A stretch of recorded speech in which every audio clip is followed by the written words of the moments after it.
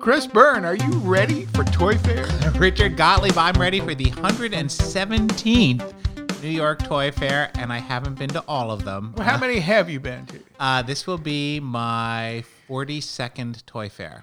Yeah, I started going in, I think, 85. So that's 35 years. Right. Yeah. So, no, I have not been going as long as you have, but I have been going, back when we had a toy building. Right. Javits was very much secondary. It was secondary, and it was 10 days. I don't know if you, back in the late 70s and early 80s, it started on a Friday, and it went all the way through the following Monday a week. So it was a long, long time. And if you were a young fellow like me from the boondocks coming to New York on an expense account for a week, 10 days, that was quite an experience. I bet. I was coming in from my $205 a month apartment in Brooklyn. Something that I think that makes us a migratory people. If we were a culture, we're migratory because we come back to the same kind of locations each year. You can count on it with the seasons. I mean, we go to Hong Kong, we go to Germany, but mostly here in the United States, we show up in New York City. Right. Unwisely in February when it's very cold and snowy, and we don't know why we do it, but we do it. And I think part of what makes Toy Fair charming is that return home, in a sense, where we gather, and I refer to it as tribes. Right. You got the tribe of the designers and the tribe of the salespeople and et cetera. And I think it's a very exciting time when all the tribes come together. There's nothing like it. And as Marianne Bassard was talking to us a few weeks ago, we were talking about the human interaction and how important that is as a component of the show and being able to see what's out there. And certainly for us to be able to get a 10,000-foot view of everything out there, though there's no way in 4 days we can see everything. Well, I look back to what you're referring to, and very frankly, in those days there were a lot more customers. Absolutely. I'm going to just real quickly, just in the Northeast alone, there was Caldor, there was Bradley's, there was Ames, there was Jamesway, there was did I say Bradley's? Right, Lionel Leisure. Right. In Child World and Toys R Us. Now that was just headquarters in the New York, New Jersey, New England area, and so when you had a lot of customers to see, and not to mention independents. There were tons of independents, Kitty City, the franchises in Toys R Us even back then, and wholesalers and distributors, and it was a big deal, and it was an order writing show. People came and they looked at things and they wrote orders. Yes. And so there was a reason why it extended for a long time. And it mostly took place in the toy buildings, 23rd and Broadway and 5th, where all that comes together in the Flatiron District. And the meetings would last longer. When people came into your showroom, they were there for a while. Right. Chris, just for some of you out there who are been around for a while, just a few nostalgic moments. I know about you, Chris, but I can just remember in the toy building how busy the elevators were. Yeah, and then, you climbed the stairs. Yeah, you used the stairs instead. I can remember the L.A. coffee shop on the first floor, where everybody would kind of congregate and you'd get your coffee in Danish down there. Right. I can remember how they used to park Thomas the Tank Engine out front. I remember going to a party where Miffy the Elephant, I don't know if anybody remembers Miffy the Elephant, but I remember I do, that she hit me in the eye with her trunk. It was not intentional. I remember that. Do you have any memories you want to share? Well, some of them from way back when I was at CBS Toys. I mean, there were always stunts happening outside the toy building. And we were working on a game called Murder to Go. And basically what we did was we spray painted body outlines all on the street all around the toy industry, and we had to do it in the middle of the night because, of course, it's completely illegal.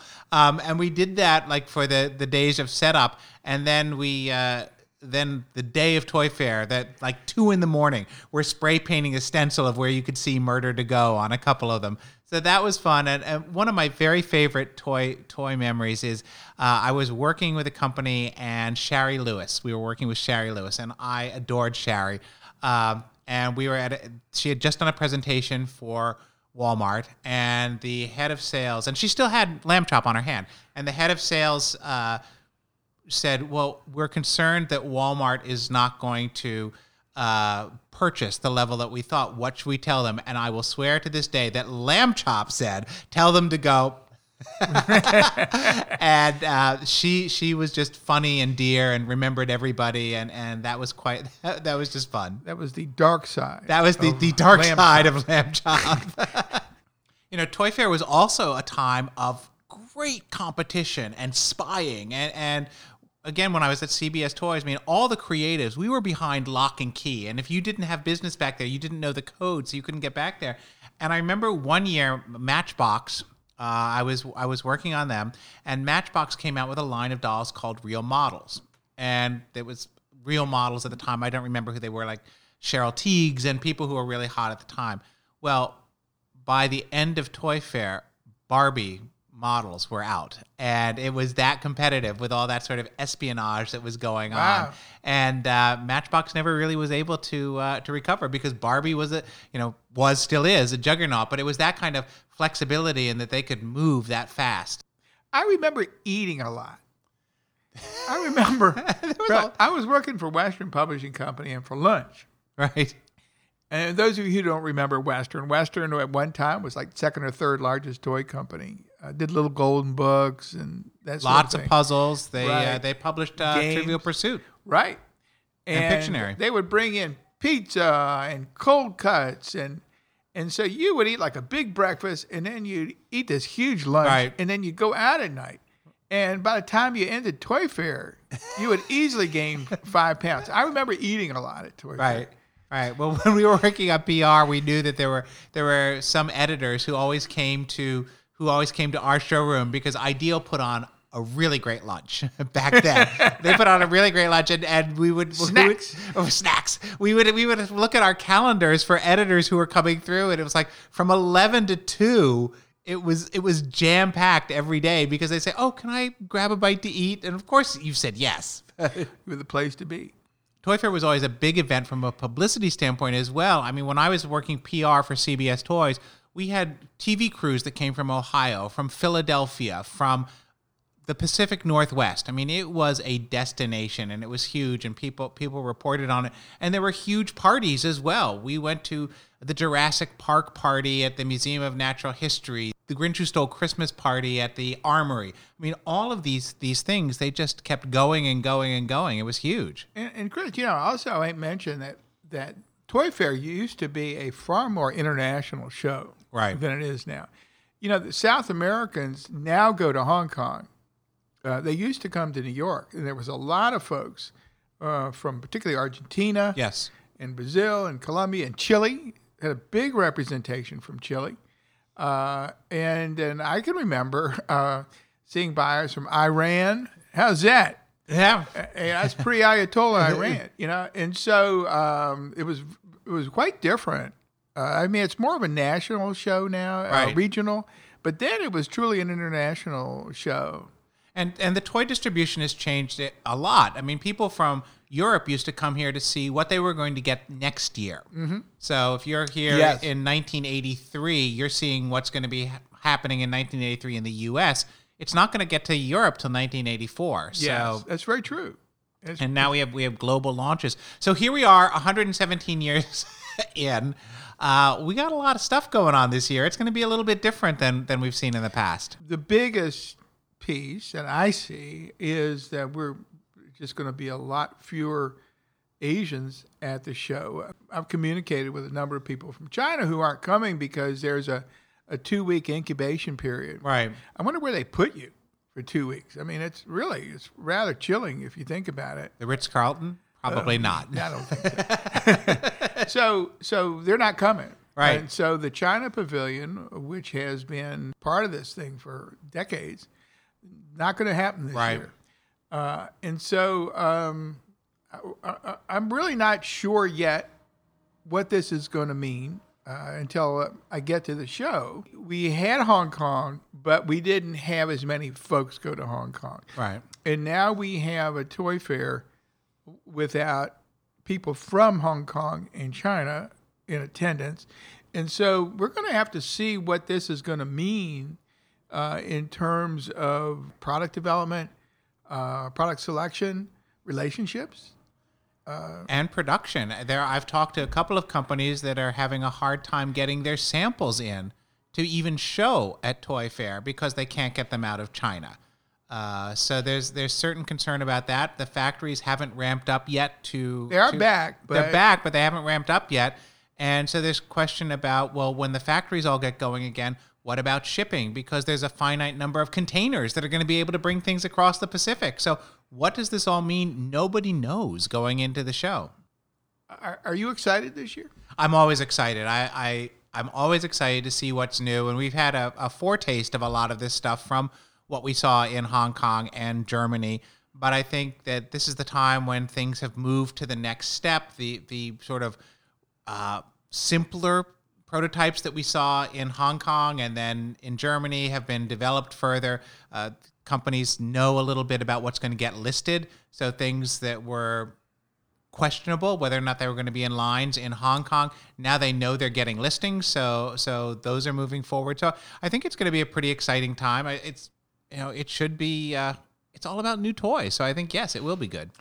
Chris, Toy of the Year Awards are coming up Friday night, the Toadies. The Toadies. And I would just like to say I love the Toadies, but it's always makes you a little sad when you tell people that you're going to the Toady Awards, and they get very excited because they thought you said the Tony Awards. And then you have to say, no, it's the Toady Awards. That would be my other mothership. And then you have to explain what the Toy of the Year was. But it's a very, very nice event, quite large. Right.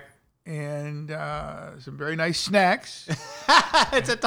You and your snacks. You like your snacks. Snacks are important. Snacks are important. Well, I think it's a good year to honor a lot of things out there. There's some small companies that have gotten the nod for the nomination. Who knows if they'll win? But one toy that I've really loved called Create a Castle, which is basically a springform molding system to create sand castles, that got nominated. We'll see if LOL Surprise is going to dominate again. They certainly dominating the industry overall. Now you are on the committee, aren't you? I'm on the nominating committee, yeah.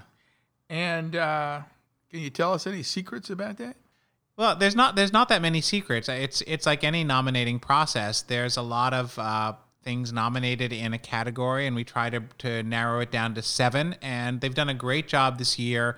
In the past couple of years, I have to hand it to the Toy Association to make sure that things that are nominated are both selling and were continued through the year. Because in the past, we've seen things that were discontinued get a nomination. That doesn't invalidate them as toys, but I think that when we're calling all this attention to the toys, it invalidates them as relevant. Right. So, Chris, when you, Chris Byrne, make selections for the committee, what are the criteria that you're looking at? Well, we're looking at fun. We're looking at design. We're looking at marketing, because that's so important in this culture, in this market right now. We're looking at the competitive frame, what it's up against. Is it breakthrough? Is it original? Is it something that we've seen? And having kicked around for a long time, I tend to know, no, that was around in 1985 and another guys, which some of the younger people on the panel don't know. But I definitely think it's really looking for that innovative, breakthrough, creative product, and also trying to celebrate not just the big guys, because they do great stuff, but also some of the smaller companies that are really trying to innovate. What you just listed, some of it's quantitative, some of it's qualitative. Right. But I'm intrigued by this notion of is it fun? And which is really an abstract concept. It's kind of individualistic, do we have a way to define fun, or is it up to the individual? Well, it's always up to the individual, but I tend to think that things that are fun are things that engage the imagination. Toys that aren't complete without the child. You don't want to be able to wind it up. I say this a lot. You wind it up, go have a sandwich, Right. and come back, and it's still doing what it was doing, and you go, was that play? And I always think on some level, sorry about this, the plastic is irrelevant. It's how the child brings it to life in the imagination, and Excellent. it's like a totem in the pure Freudian sense. So does it provoke play? Maybe that's Right. the issue. Is that's what fun is? It provokes the child to play rather than just to ignore it or look at it. Exactly, to engage them and want to do more. One time I had an opportunity to be at a child's birthday party, and the child had received it was an affluent family, and the child had received a Lego Death Star, which I Like think at the time- $450. Right, it was extremely, And when I came up, he was in the yard playing with a balsa wood airplane that cost $1, Right. or well, I don't know how much they are now, but it's very inexpensive. And he was having just the time of his life. And Right. I'm not knocking the Lego Death Star. I'm just saying, if I could calculate the cost of the product as a ratio of the fun and the Right. time played, you would get a way to calculate play power. Right. And so I really think it's interesting to think in terms of what is fun, and so Right. I really like this thought of it it provokes joy, provokes a desire to continue to play with it for a Right. while, to play with it again and again, Right. And to bring it to life. And I think that's one of the things we've seen with things like Shopkins, and I keep mentioning LOL Surprise, but any of these collectibles where kids create an entire world, and that world exists in their imagination. And what better example of this than slime? I mean, come on. Right. Slime it's glue and borax. Well, now they have non-toxic. Now they have non-toxic activators, but it's glue and an activator and some kind of color, and they've made all this kind of great stuff out of it, and kids love it. It's tactile. It's very different from other things they play with, and it's got staying power. I think it's important for those of us adults who work in this industry to try to remember back what it was like to be 6 or 7 years old, and you were proportionally much smaller, so the toys seem much bigger, and that sense of reality and fantasy wasn't quite so distinct. I Right. can remember playing with, I think it was a fort, and there was like knights on the inside. Uh-huh.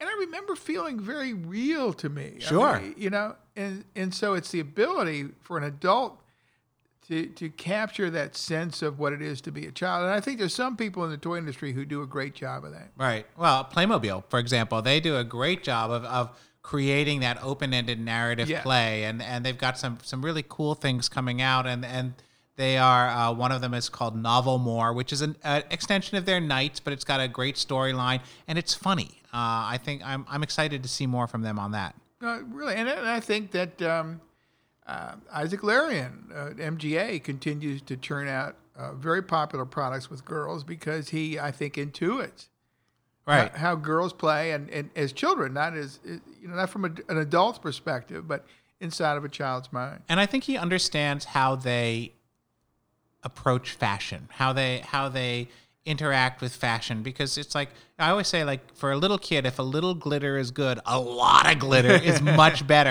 And if you look at some of the dolls that Isaac and his great teams come up with, they are definitely over the top. They are over the top, but that's sort of wild for kids, and it stimulates fantasy play as opposed to something that's a little bit more conservative or realistic. Chris, there's a lot of categories. There are a lot of categories and a lot of companies represented. I think we're going to be there a long time. Usually. I do hope they have good snacks. But I just want to mention that I'm looking on here is the nominees, and I am seeing a lot of the large familiar companies. Sure. But it's nice to see some of the smaller ones. For instance, and these are not small companies, but they are smaller companies. Right. McFarlane Toys has a nomination here for Action Figure of the Year. And then I see Just Play and Play Monster and Far Out Toys, Skyrocket Toys for Collectible of the Year.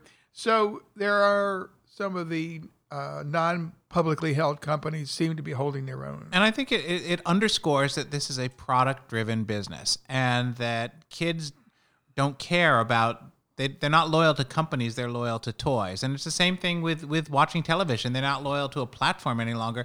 They're loyal to a show that they love. So they will find it. And I think that's, I mean, I kind of like that they're buying, kids are buying what they want. Right. And I noticed here's the musical Lily Llama by the Manhattan Toy Company. Yes. So llamas are continuing, even though they're tertiary animals. The other tertiary animal to watch for this year is the sloth.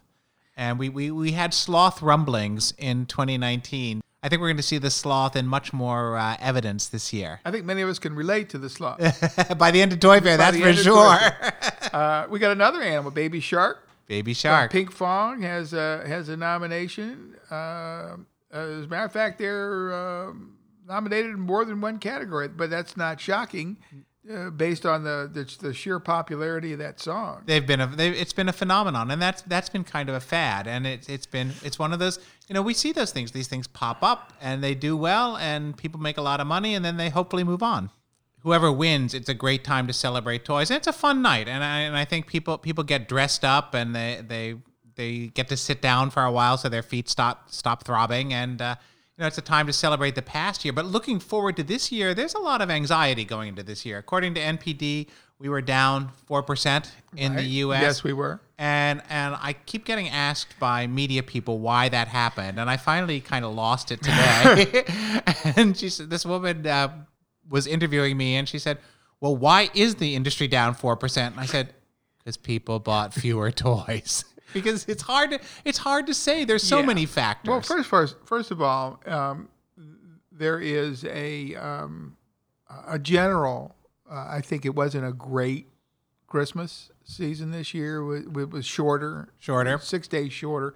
Walmart had. I think they just released their numbers today. I think they had not a great quarter, and so I think that in general, retail is soft. And then as far as the toy industry is concerned, last year, and not last year, the year before last was when Toys R Us went out. Right. We had, with Toys R Us closing out all those toys, you had this tremendous yard sale going on nationally, basically. And so that really filled up. And so we were only off 2%. But I think this year, Chris, what we're seeing, I think this 4% decline is really the result of toy. We're seeing the chickens come home to roost. Right, on Toys R Us. You've been saying that, and I think it's right. I think there's also a lot of anxiety around store closings, and what does this mean? And we all know that online retail is picking up a lot of the slack. But yet, these are institutions. Now, this is not a toy company, a toy retailer, but Pier 1 went bankrupt. Now, Pier 1's been around a long time. Where am I going to get my wicker? Right. Or your bongo drum. Or my tiki torches. Right. And Macy's is closing a huge number of stores. So we are continuing to see this drawdown at retail, in physical retail. Now, when physical retail declines, it hurts us because although we do pick up business online, thank you, Amazon, I think what we lose is all those sales that take place that were not meant to be. Right, unplanned purchases or impulse purchases. Right. And that all that incremental revenue, it adds up. So as an example, this is what it used to be like. I would go to the retail store and I'd go into the toy department, and whether it was Cabbage Patch or Silly Bands or whatever, I would buy that product. And while I'm there, I would maybe pick up 3-4 more other toy items. Right. If I go shopping online and I want that hot toy, I'm really just looking for that hot toy. Right. So I think there's a lot of incremental business that doesn't take. I was just at Kid Screen down in Miami, and several people from studios were citing a statistic, and I didn't get the source, but they were that this was the first year that more than 50% of children's merchandise, total children's merchandise, was bought online. And so that includes toys. I don't think toys is quite at 50% yet. But most toys are bought for kids over 3 in response to a request. So mom or dad or whomever fulfills the request online, and they're done. They're not walking down the aisle saying, "Oh, I love that," or "I think they would love that," or just throwing it into the cart as well. So I think you're completely right. So I think those are going to be the stress points for people attending Toy Fair. Chris, I just as some advice to maybe some folks who haven't been before or who goes. I think one piece of advice I would like to pass on is I know you're there to do business, but the most important person you meet at Toy Fair may be the person standing behind you in the coffee line. So take the time to stick out your hand, introduce yourself, and find out who they are. And I think you may find that extremely rewarding. Well, it's a like many businesses, it's a business about connections. So who you meet and who knows what's gonna happen down the road. But making those connections is nice, and it builds the network of the industry, and that's why we're there, to interact with other people. Well, do you have a hint or a tip for people?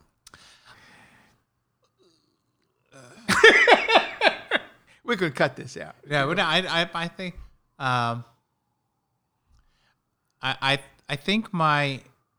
I think my biggest hint for people is that it's really hard to stay on schedule, and it's really so. No, that's stupid. I got another one I can throw in while you think. Okay. Another thing that I think I would, and this is having been a lot of time and learned this the hard way.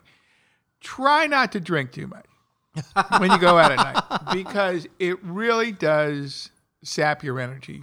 Right. And you're there to work. And I'm not saying don't drink. I'm saying go out, but drink lots of water. And then some of the hotels, you can't open the windows, and they're very dry. I wonder why you can't open the windows. And they're very dry rooms, and if you've been drinking again, it can make it difficult to sleep because you're dehydrated. So drink a lot of water, and maybe have one less drink.